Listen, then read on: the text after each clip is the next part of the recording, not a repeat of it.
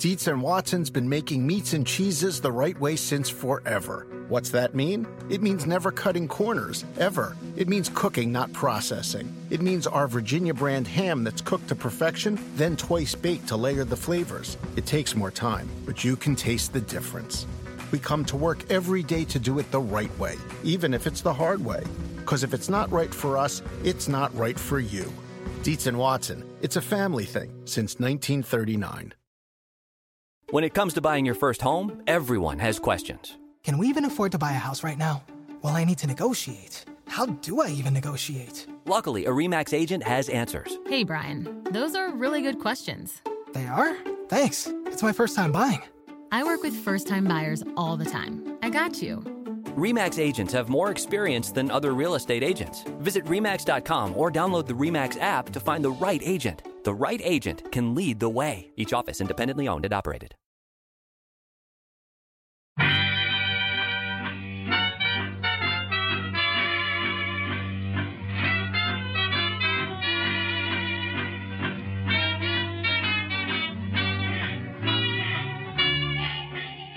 Brett McKay here, and welcome to another edition of the Art of Manliness podcast. Anywhere you go today, there seems like there's a book or a magazine article or a blog post on, 10 ways to be happy, the benefits of happiness, why you need to be mindful, why you shouldn't get angry, yada, yada, yada.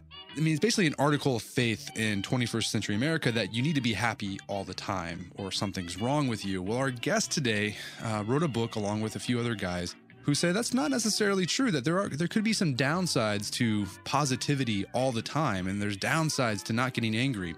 His name is Todd Kashdan. He is the author of the book, The Upside of Your Darkside, Why Being Your Whole Self and Not Just Your Good Self Drives Success and Fulfillment. In the book, him and his co-authors highlight psychological research that shows the benefits of getting depressed, the benefits of getting angry, and the downsides of seeing things with rose-colored glasses all the time and being positive and upbeat all the time. Anyways, a fascinating discussion. It dovetails nicely with the series we've been doing on depression on the site these past few weeks. A lot of great insights and research that we highlight. We also talk about Teddy Roosevelt. Teddy Roosevelt comes up, and Todd calls something that Teddy had the Teddy effect. And it's psychological traits that we often associate with bad guys, but Teddy had them in spades, but he's able to use those to do a lot of good. Anyways, fascinating discussion, so let's do this.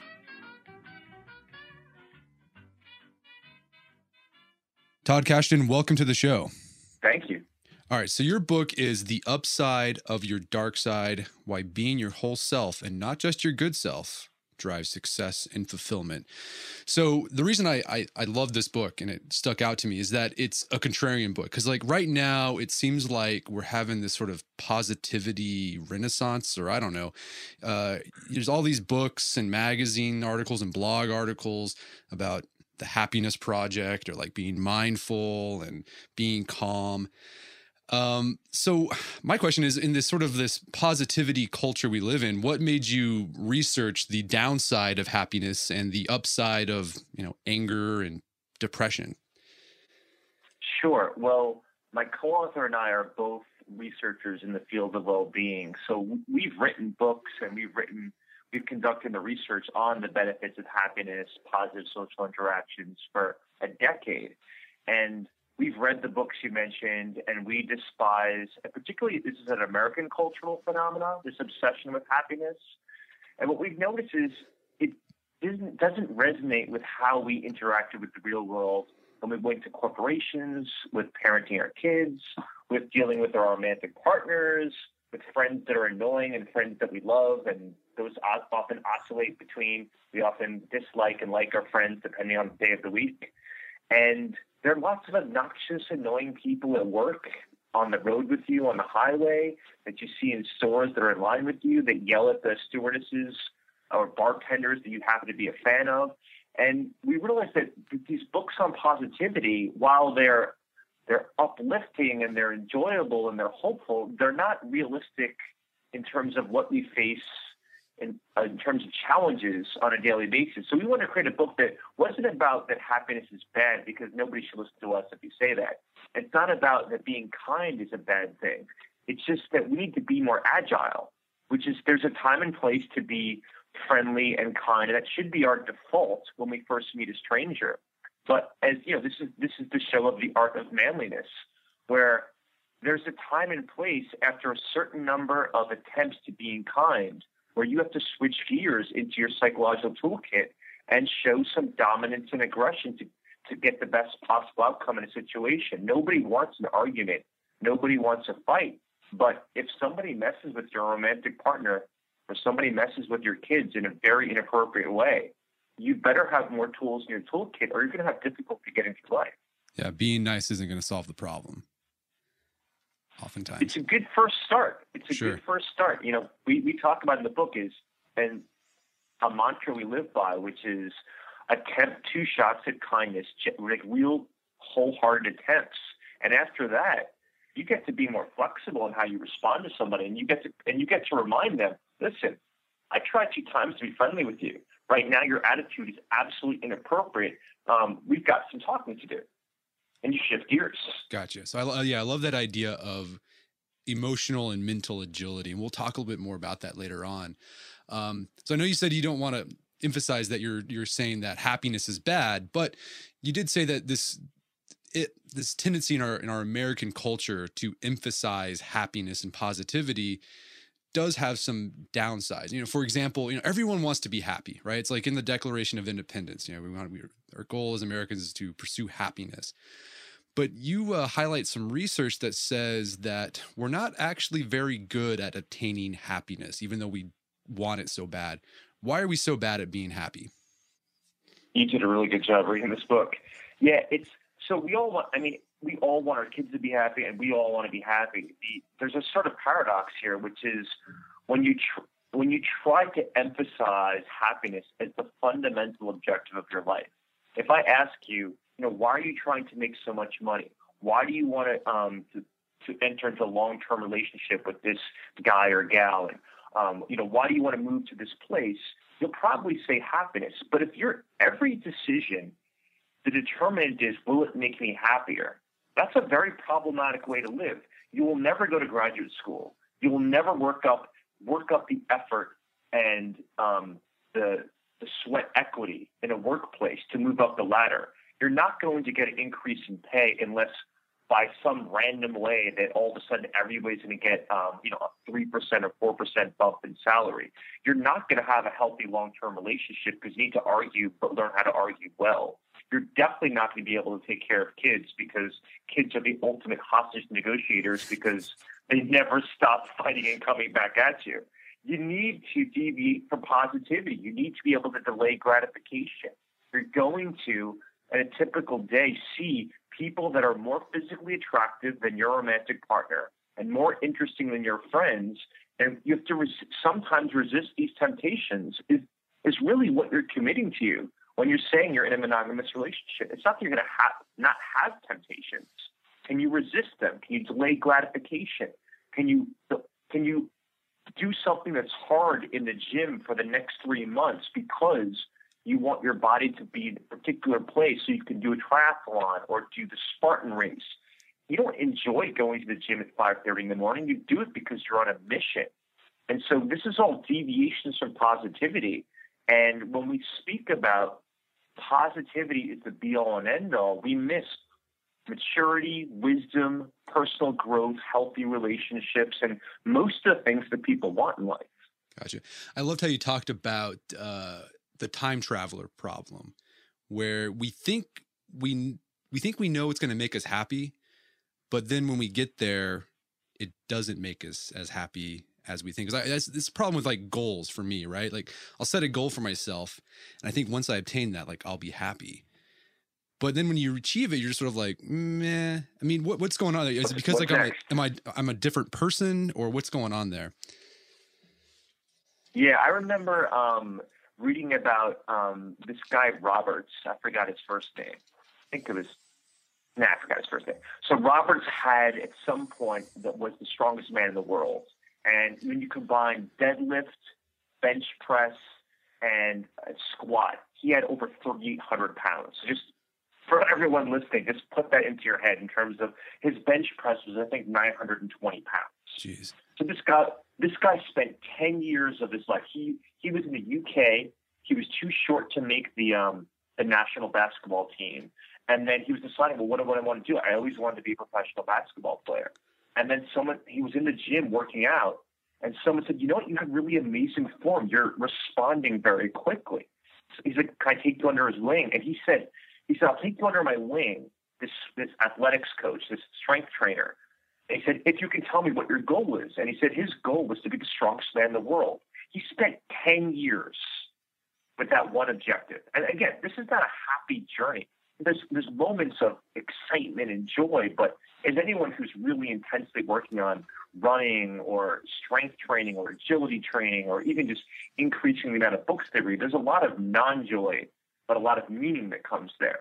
At the end of 10 years, when he broke the record to be the strongest man alive, the next day he was in a depressive spiral. Because at that point, what do you do next when you meet that goal? And he got himself together in 1 week and said, you know what, I'm going to teach these skills that I used of that discipline and bring it into the educational system in the workplace. And that's what he's been doing. So he had to completely turn his life around. Now, for a lot of people, you think of astronauts that have been on the moon. Every one of them had a mental breakdown when they came back, because what do you do after you've actually physically stood on another planet, and then all of a sudden you're taking out the garbage on Tuesdays and Thursdays? Yeah, that's a big letdown for sure. So I thought that was interesting too. You know, a lot of the positive psychology research emphasizes all these benefits of being happy, right? Better health, you recognize opportunities more often than maybe people with a depressive outlook on life.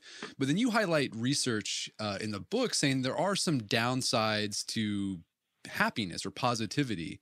What are some of those downsides that can kind of get in the way of living a meaningful and productive life? Sure. And I really want everyone to kind of really think about this. So when they're in a really happy mood, you are much poorer at detecting cheaters. You're much more susceptible to deception, right? So if you end up going to Las Ramblas in Barcelona and you're in an extremely happy mood and you're partying and you're drinking and you don't notice the tricks of the trade of some of these deceitful characters in the street, where one person distracts you with an attractive guy or woman, and then someone else is picking your wallet out of your back pocket while this conversation's happening. When you have a little bit of anxiety or a little bit of discount, I'm not talking about despair or fear.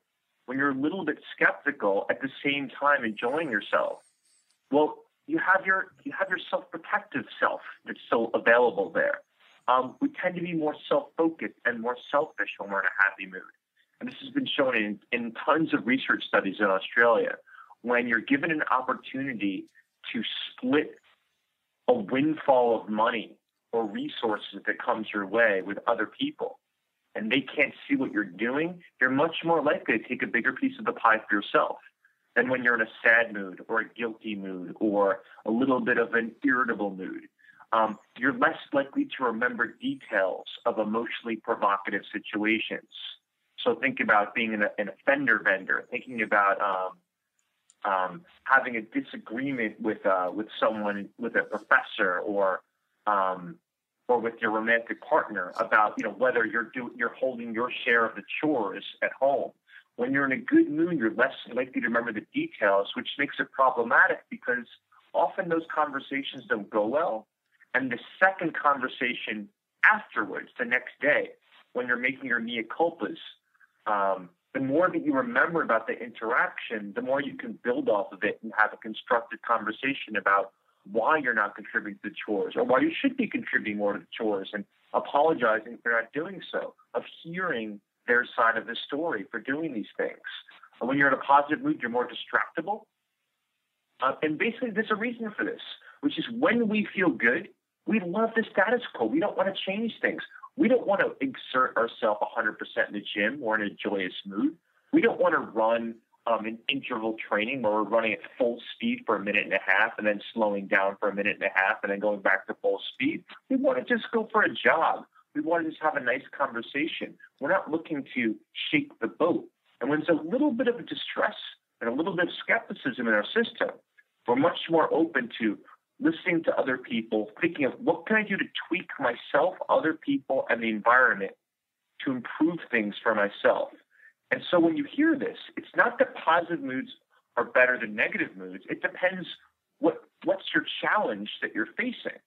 If the goal is to live in the moment right now, go for a positive mood. If the goal is to pay attention to explicit details and remember things, being a little bit more downtrodden or anxious is actually better for you. All right. Again, it's going back to that emotional agility kind of. Yeah, exactly. Okay. And so here's another section in your book that really resonated with me, and I think will resonate with Art of Manliness readers and listeners. It's this idea that the pursuit of comfort and luxury paradoxically could make us more mentally and emotionally miserable. What's the research on that? We're saying, you know, comfort can make us miserable. It can also make our kids miserable. Yeah, the best research is with parenting. And there's a term that Catherine Warner came up with, which I love, which is called emotional safeguarding, which is about parents that just want their kids to be happy. And I'm no different. I've got 3 daughters, and I want my kids to be happy. But there's a very interesting thing that happens with particularly middle-class parents, which is they want their kids to be intellectually challenged in the classroom. They want them to taking all of the advanced courses. They don't want them to miss out on anything. They want them to be on the Khan Academy, the website. They want to hire tutors, and they want the best teachers that will really push them to the limits. And yet, when it comes to their social life or their emotional life, we really try to safeguard them. We plan play dates so they're with the right people that we've already pre-selected in advance. They're with they have the good parents, they've got good stock, they're good kids. They think like our family does. They have the same political orientation. They have the same religious views we do. And it's a very weird thing. It's like there's this blind spot where the typical American parent recognizes they need to be intellectually challenged in the class, but socially, I want to put it's like, you know, when you have your 5-year-olds bowling and all of a sudden you have those bumpers that appear so that they can't actually have I forgot the term. Gutter ball? When the gutter ball. Yeah, they can't have a gutter ball, right? We set up these guardrails so that they will only socialize with really good kids. And here's the problem. Once you leave the nest, when you're 12 years old or 13 years old even, and you start hanging out with kids from other schools, or you start meeting kids just at the mall or, you know, wherever kids hang out on the streets, they're not choosing who they're hanging out with. They hang out with lots of different characters. They need to be able to, how can I read people to know whether I can trust them or mistrust them? You know, I always think about, I've been thinking about writing a parenting book, and the whole premise of it would be this very simple idea, because I'm from New York City, which is if I was to take your kid and drop them off blindfolded in Grand Central Station with $2, could they make their way back to your house? Would they have the practical intelligence skills, the ability to tolerate distress, the ability to read and understand people? They can leverage them to get their way home. And that's kind of how I train my kids. And that's kind of how I think about that when we train our kids to be comfortable, they don't develop the practical intelligence because they don't have any hoops or challenges that they go through. And we did it when we were younger. Our parents did it even more than we did. Our grandparents from the Great Depression era were amazing at this. And so of course we all want the creature comforts. I love having a king-size bed. I love having a body-conforming pillow. I love central air. I'm not saying any of those things are bad. What I'm saying is if you don't challenge yourselves regularly, you become psychologically weaker. Yeah, there was a great quote from King Cyrus, the Persian king. He says, like, soft lands make soft people, or something like that. But yeah. And I love that idea of helping your kids develop practical intelligence. Sounds very much, that whole Grand Station thing sounds very much like that free range parenting lady, where I think she just recently got in trouble. Like the family services investigated her because people reported that she was abusing her kids, which is weird. Kids are fine. Right near me, 30 miles away from my house, because her kids were in a playground, 7 and 9-year-old by themselves in a playground, and people freaked out and called 911. Yeah, that's crazy. It's crazy. Well, that's kids are supposed to be on a playground. Okay, so we've talked about some of the downsides of happiness. Well, here's another thing, and it kind of bugs me a lot because everyone's always talking about mindfulness, right? There's blogs about mindfulness, there's books about mindfulness, and don't get me wrong, like I'm a big believer in, you know, meditation and mindfulness meditation. But yeah, sometimes it's just sort of irritating when you just see it all the time. It's this sort of end all be all. And once you become mindful, then your life will become wonderful. But you make the case that there's actually a benefit to mindlessness. What are some of those benefits? Yeah, and this is exactly why your disdain is why we call our chapter "The Tyranny of Mindfulness." It is tyrannical. Yeah. And my wife's a yoga instructor, so I've been experiencing this for 15 years now. The tyranny of mindfulness in my house. I mean, just think. Let me just give the example of an outfielder on a baseball team, and think about them trying to catch a fly ball. Think about how far they are from the batter's box, and think of all of the variables, if they were to be mindful, to pay attention to, in terms of where do I need to be, how fast do I have to move. I have to pay attention to wind pressure, barometric pressure, the stance of the batter, the speed of the ball, their torque motion, how quickly they turn their hips when they actually hit the ball, the angle that the ball hits the bat, where the sun is. We can't mindfully attend to all of this information. One of the things that separates human beings from other creatures and other animals is not that we can become mindful and reach this higher state of consciousness. It's that so many things that we do is amazingly happens at an unconscious gut level. And so how does an outfielder on a baseball or softball team catch a ball? Extremely simple. One simple shortcut, which is when I run, my eye contact with the ball, the angle stays the same the entire time that I run. And if I keep the angle the same, I will get to that ball. Sometimes I have to run faster. Sometimes I have to actually back up and back up for a little bit. And we don't even consciously think about that. That gaze shortcut, gaze to the ball is all you pay attention to. And if you had a baseball player listen to this and pay attention to all of those variables to calculate where they should be, they will be completely paralyzed and will never catch a fly ball again. And it's when people choke, I don't know if you remember like Mackie Sasser from the Nets in the late 80s. Oh, yeah. Where here was a guy who was, hitting a nice 280, 290 batting average, and he couldn't throw the ball back to the pitcher after a strike or a ball, right? I mean, you're talking 90 feet. He just developed stage fright. And all these psychologists were working with him, which was, listen, be mindful about, the ball in your hands and what it feels like to be in a crouching stance as a catcher and standing back up again when you throw the ball. And all that did was screw him up further. And finally, someone trains him is you have to get back into the robotic, automatic movements that you've been doing since you were 9 years old. And only by becoming mindless about it was he able to throw the ball back to the pitcher, not by being mindful. Yeah, didn't in the movie Major League 2, they kind of spoofed that. I don't know if you remember that. They're like the same thing. No, I'll have to see it. Yeah, like the catcher, like he all of a sudden couldn't throw the ball back to the pitcher. Instead of throwing it back, he'd run to the pitcher and put it in his glove. But the way he overcame it was the coach had him recite because he read Playboy and he read like the descriptions of the models, like what Sheila likes, and she a Capricorn, and he would just recite that when he's throwing the ball back to the pitcher, and that's how he got over his choking throwing back to the pitcher. Yeah, you should check that out. It's hilarious. No, that's so awesome because that's exactly what I'm talking about. So by distracting himself, he's going into. So we have two modes of thinking, right? There's an automatic reflexive mode. So if he's thinking about Playboy centerfolds and all of their interests, he's not thinking about the ball, the sweat that's dripping down his face, or a stand of 30,000 people. He's doing it mindfully, reflexively and automatically. Mindful is become very reflective and become very thoughtful about what we're doing. And there's a time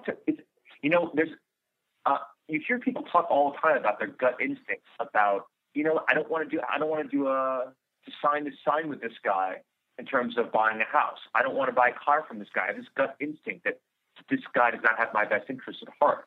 Those gut instincts underneath them is all of the years you've been collecting information about people. Millions of years of evolution have developed such that we have these quick signals of whether to trust someone or mistrust someone. You know, we get the chills sometimes or with somebody in the elevator, or we have the goosebumps when we just are walking next to somebody and we look and we realize there's some sort of chemistry there. There's some pheromone that's happening between the two of us.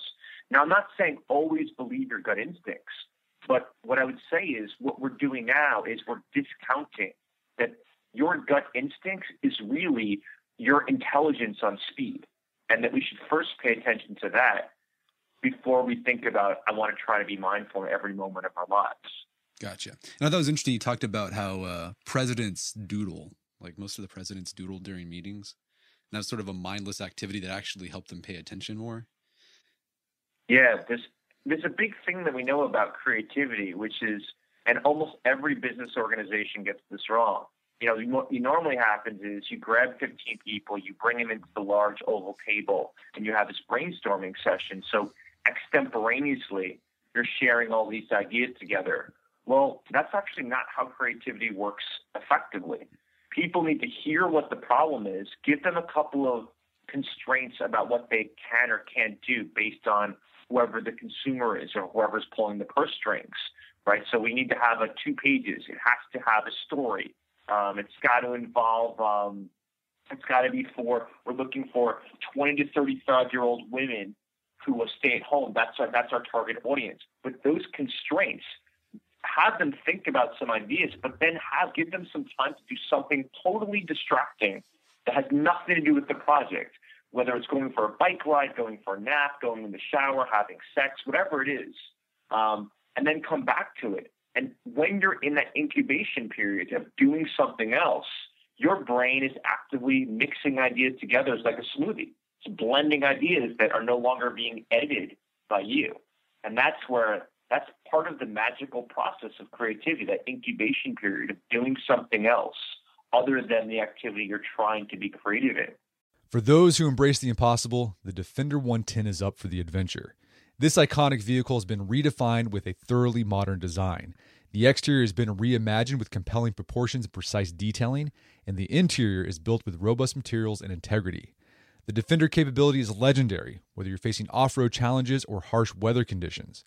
Durability has been tested to the extreme, cargo capacity means more room for your gear, and there's been powerful innovations like the intuitive driver display and award-winning infotainment system that keeps you connected.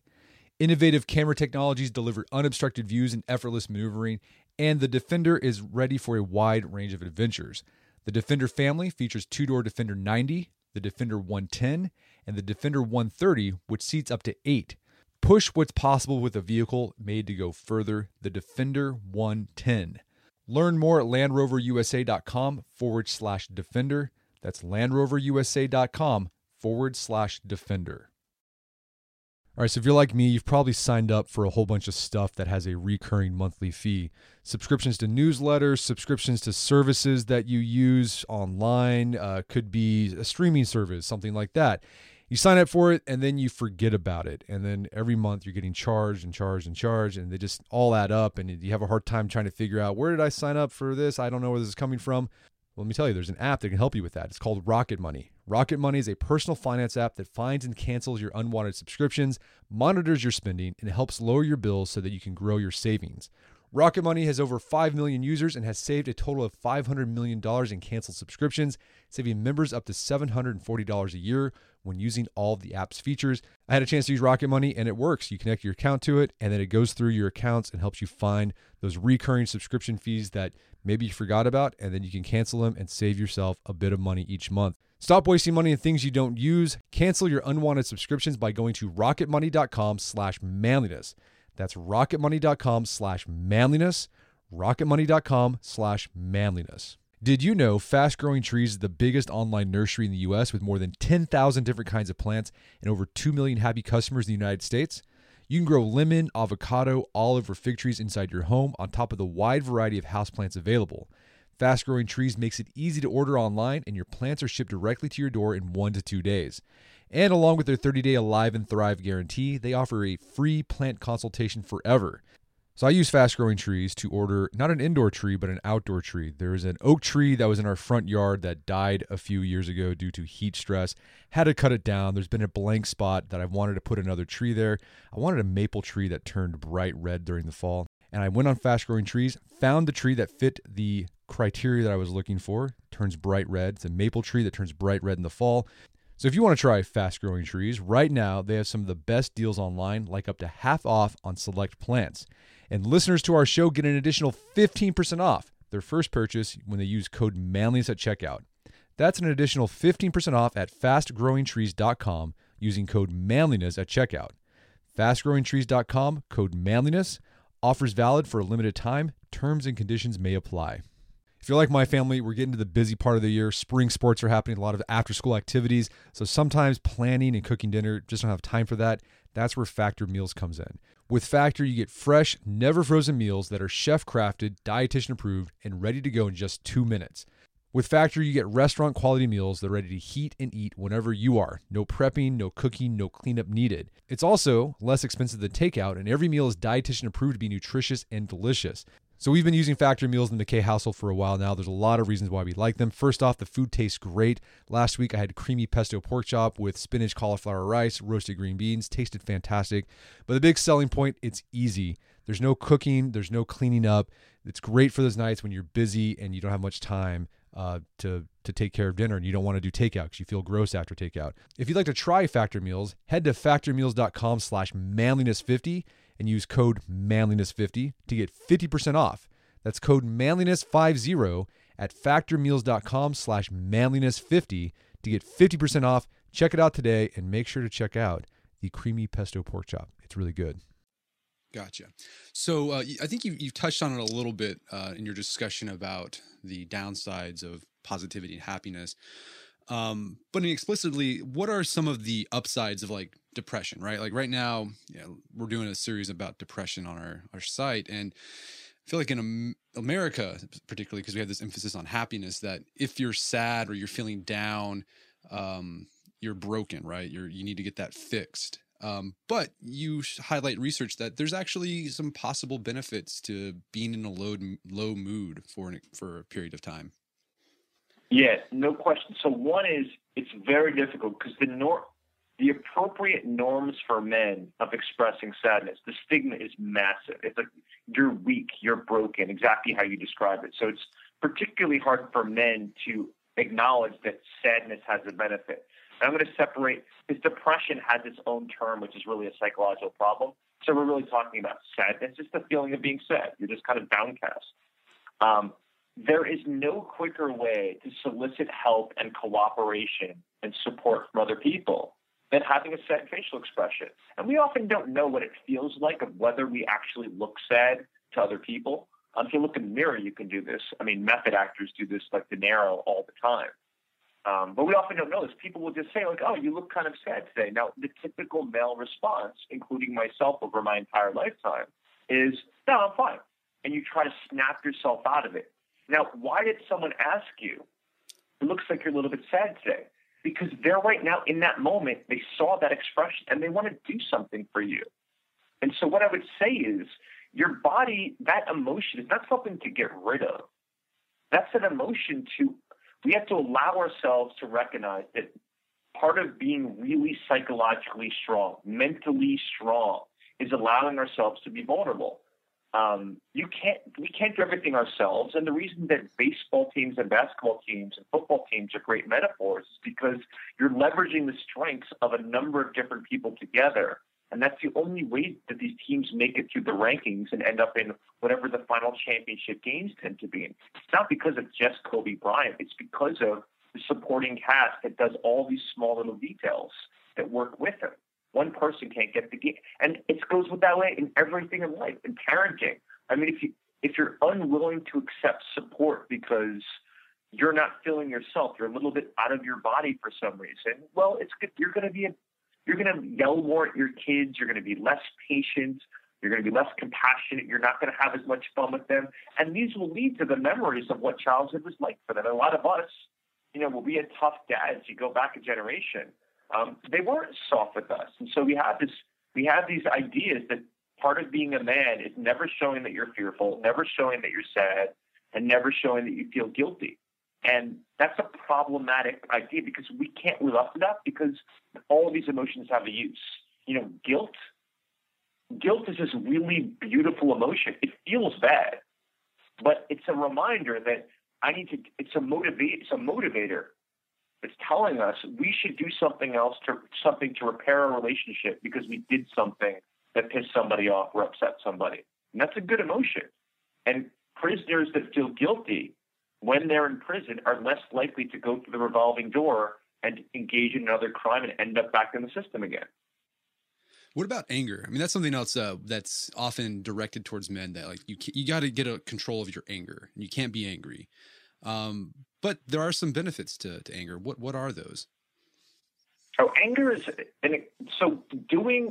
it's been 2 years of interviewing people for this book, writing this book, and now I've been, running around talking about it. No emotion do people have more problems with than anger. And this has been a real big surprise to me. I thought it was going to be sadness or fear. And part of for anger is what you just described, which is this idea that we have to keep these Neanderthal attitudes, these frat-like 20-something angry impulses to ourselves. We're not allowed to be angry now that we're adults. We're supposed to be mature enough that we can handle all difficult situations. Well, anger is the emotion that appears when we feel as if the goals that we care about are being obstructed by somebody else or something else. It's that our moral code has been demolished by somebody. And so we feel angry.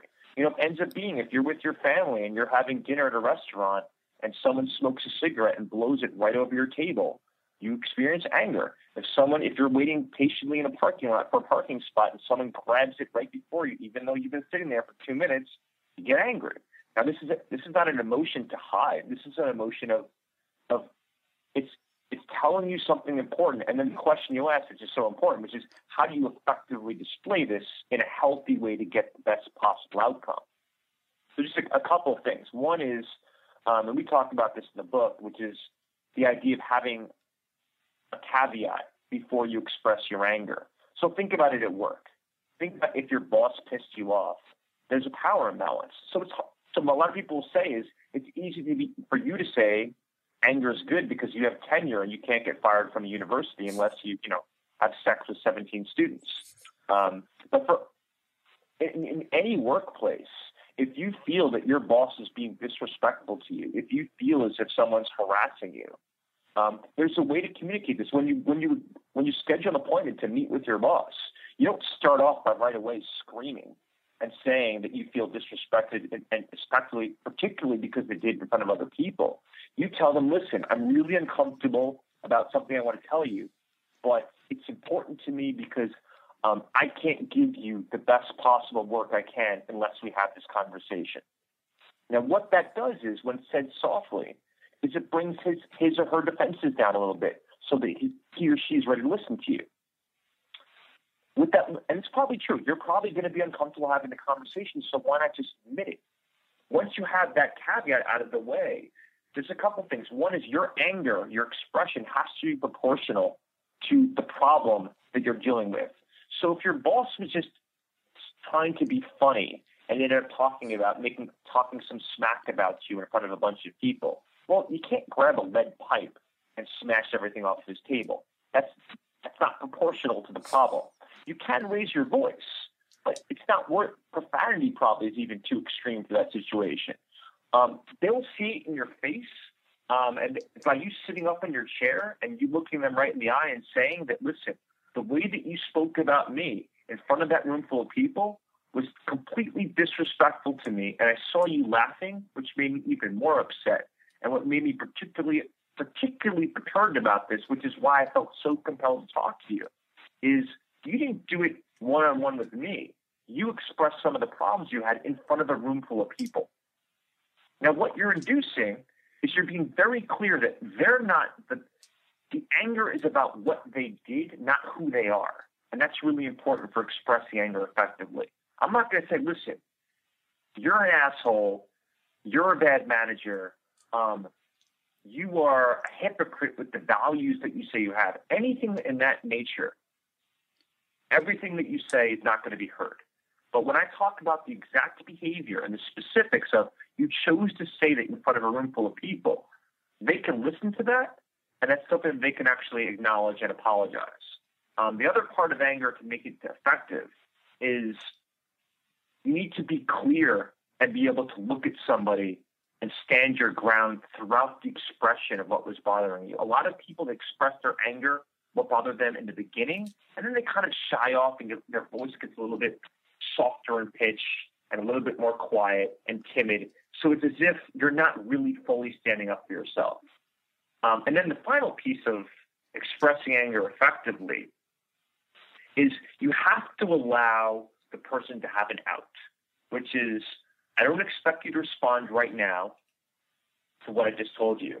But when you're ready, if it's a day from now or 2 days from now, you can come back to me and, just had to tell you how I'm feeling.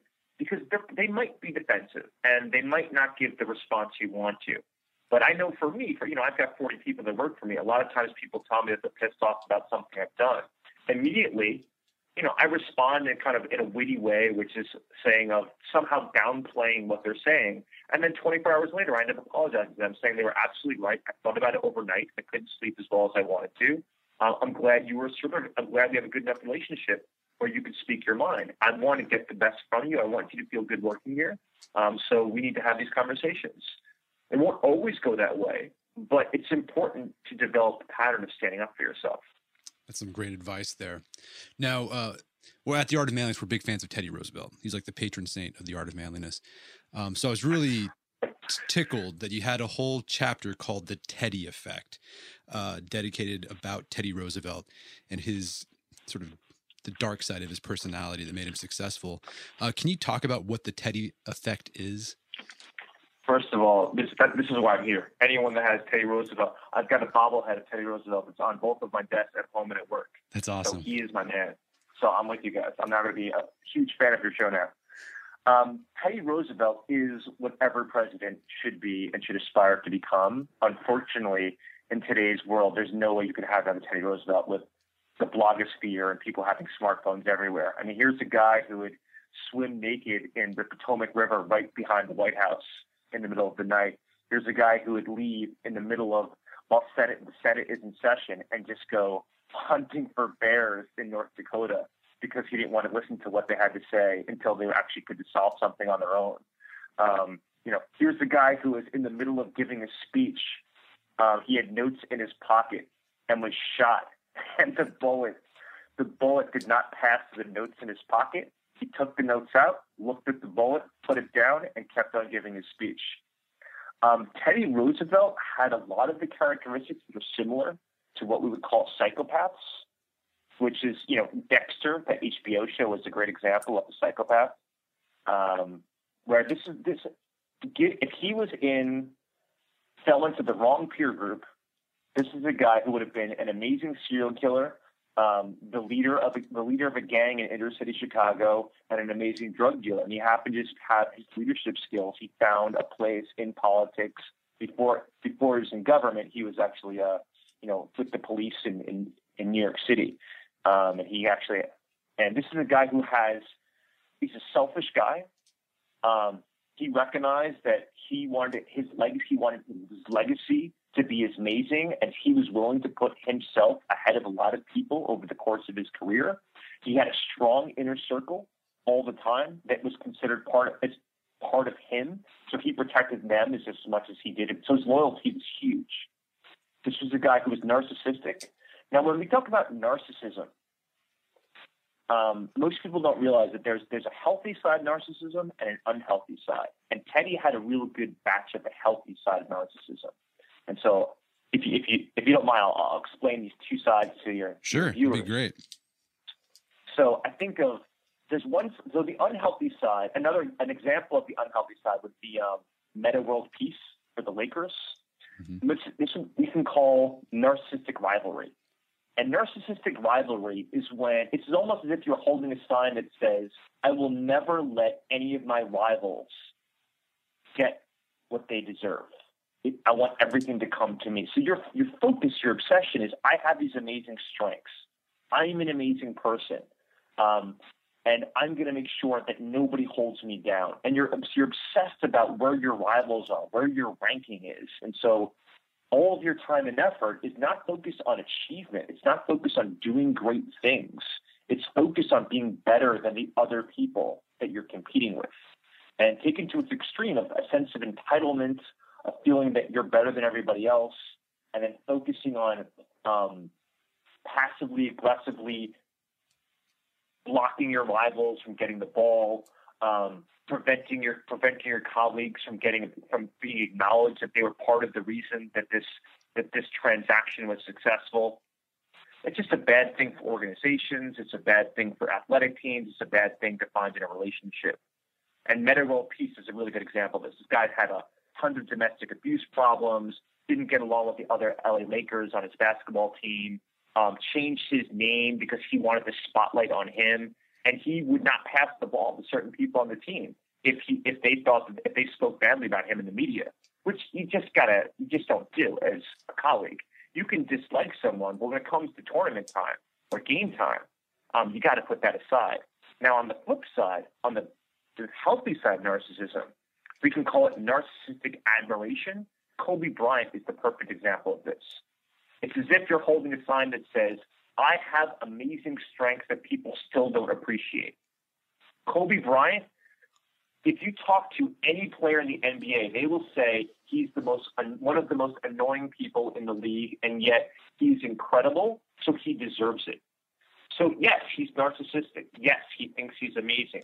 Yes, before games actually start with the LA Lakers, same team as Metta World Peace, all the players practice on one side of the court when they're just shooting around, and Kobe feels he needs to be by himself to get in the Zen zone, and he's on the other side shooting by himself. The team understands this. They've accepted this. There's a sense of entitlement there. There's narcissism there. The guy speaks 5 languages. The guy's one of the best players in the NBA in terms of his ball handling skills. He screams at other players, but he does it because he believes he's capable of doing amazing things, and he's pushing everyone, including himself, to be the best possible person. Michael Jordan was the same way. He's famous for punching Steve Kerr in the face during practice because his dribbling was not up to par in practice. No cameras, nobody was there. He punched Steve Kerr right in the face. And in that moment, he gained the most respect from Michael Jordan, and they became best friends on their team. Even him and Scottie Pippen. Steve Kerr and Michael Jordan were closer than him and Pippen because he recognized this guy wanted to be the best possible, and a punch was not about to that relationship, and that punch was not going to interfere with him wanting to be the best.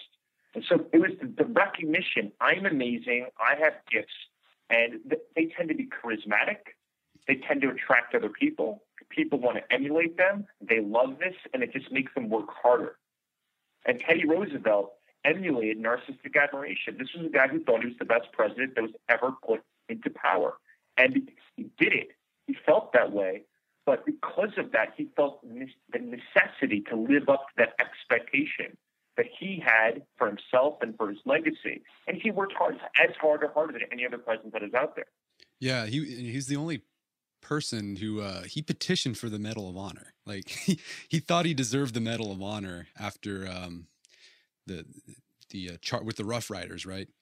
Charge of Spanish-American War. Yeah, and he got back, and he was hoping for a Medal of Honor nomination, and no one got it. And he actually petitioned for it, which is sort of like a faux pas. You're not supposed to ask for the Medal of Honor.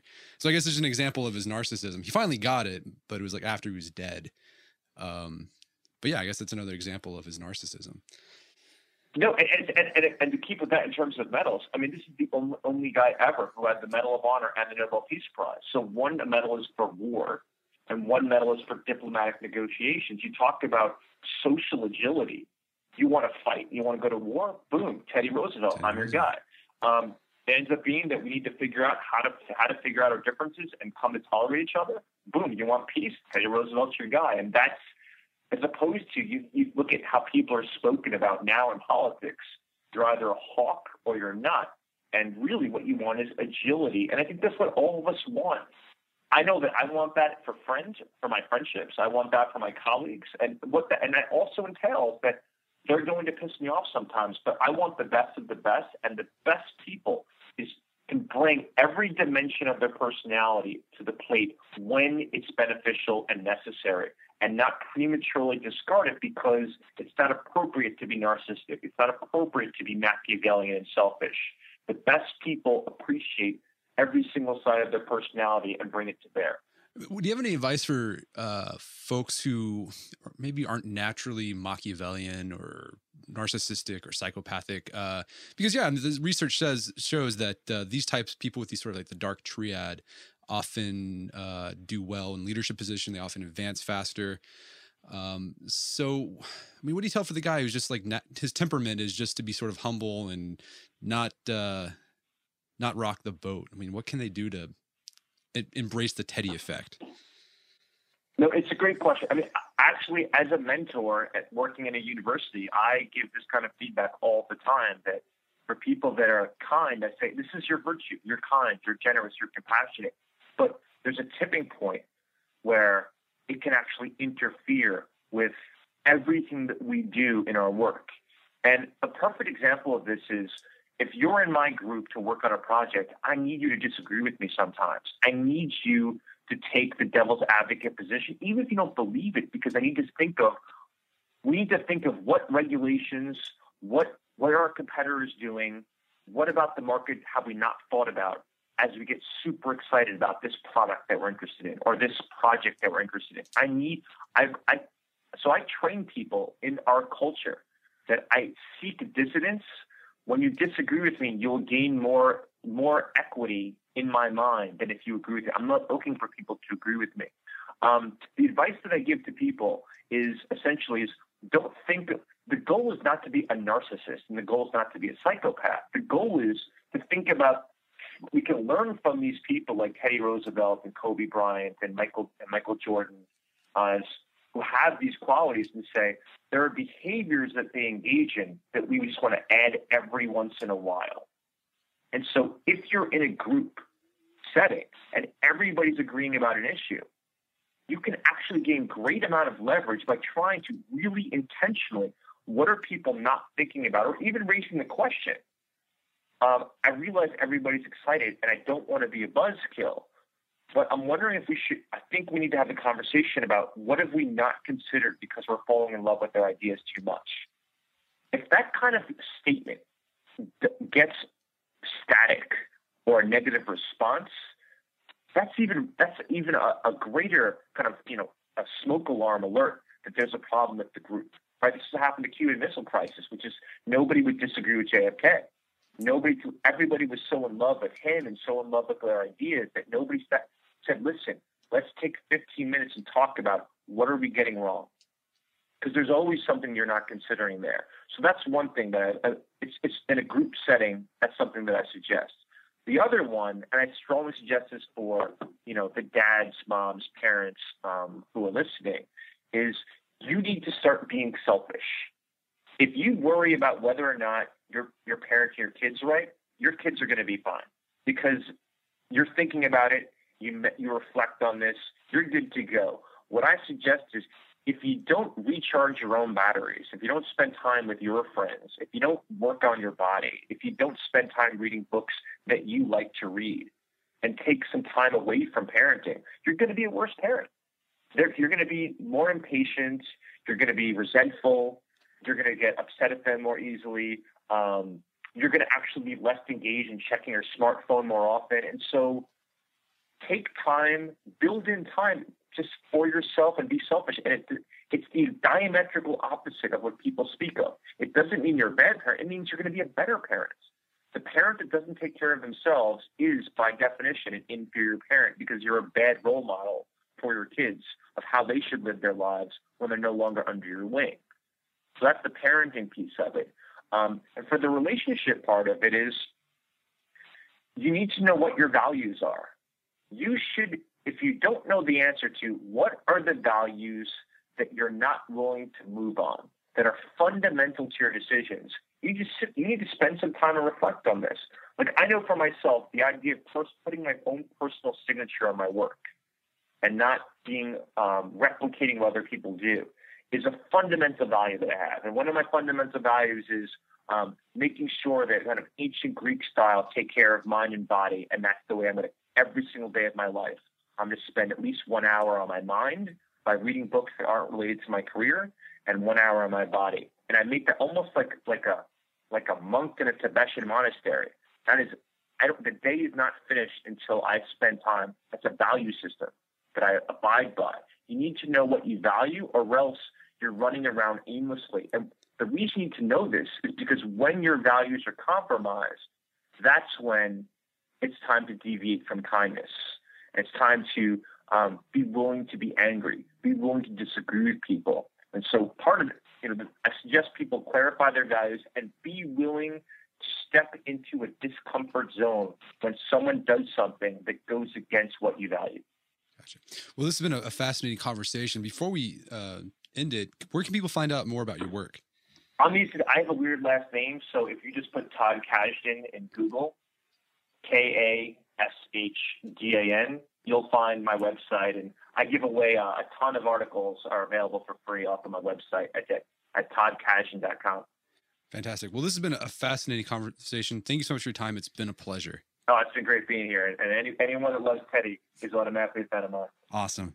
Our guest today was Todd Kashdan. He's one of the co-writers and authors on the book, The Upside of Your Darkside, and you can find it on Amazon.com. Go out and get it. Really interesting read. You can also find out more information about his work at toddkashdan.com. That's TODDKASHDAN.com. Well, that wraps up another edition of the Art of Manliness podcast. For more manly tips and advice, make sure to check out the Art of Manliness website at theartofmanliness.com. And if you enjoy this podcast, I'd really appreciate it if you give us a review on Stitcher or iTunes, whatever it is you use to listen. I don't care what it is. Just provide some feedback. I'd really appreciate it. And, tell your friends about it. That'd be the best compliment you can give me, is recommending the podcast to a friend. Until next time, this is Brett McKay telling you to stay manly.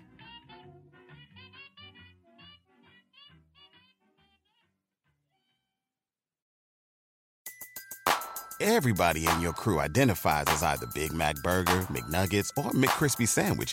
But you're the Filet-O-Fish Sandwich all day. That crispy fish, that savory tartar sauce, that melty cheese, that pillowy bun. Yeah, you get it.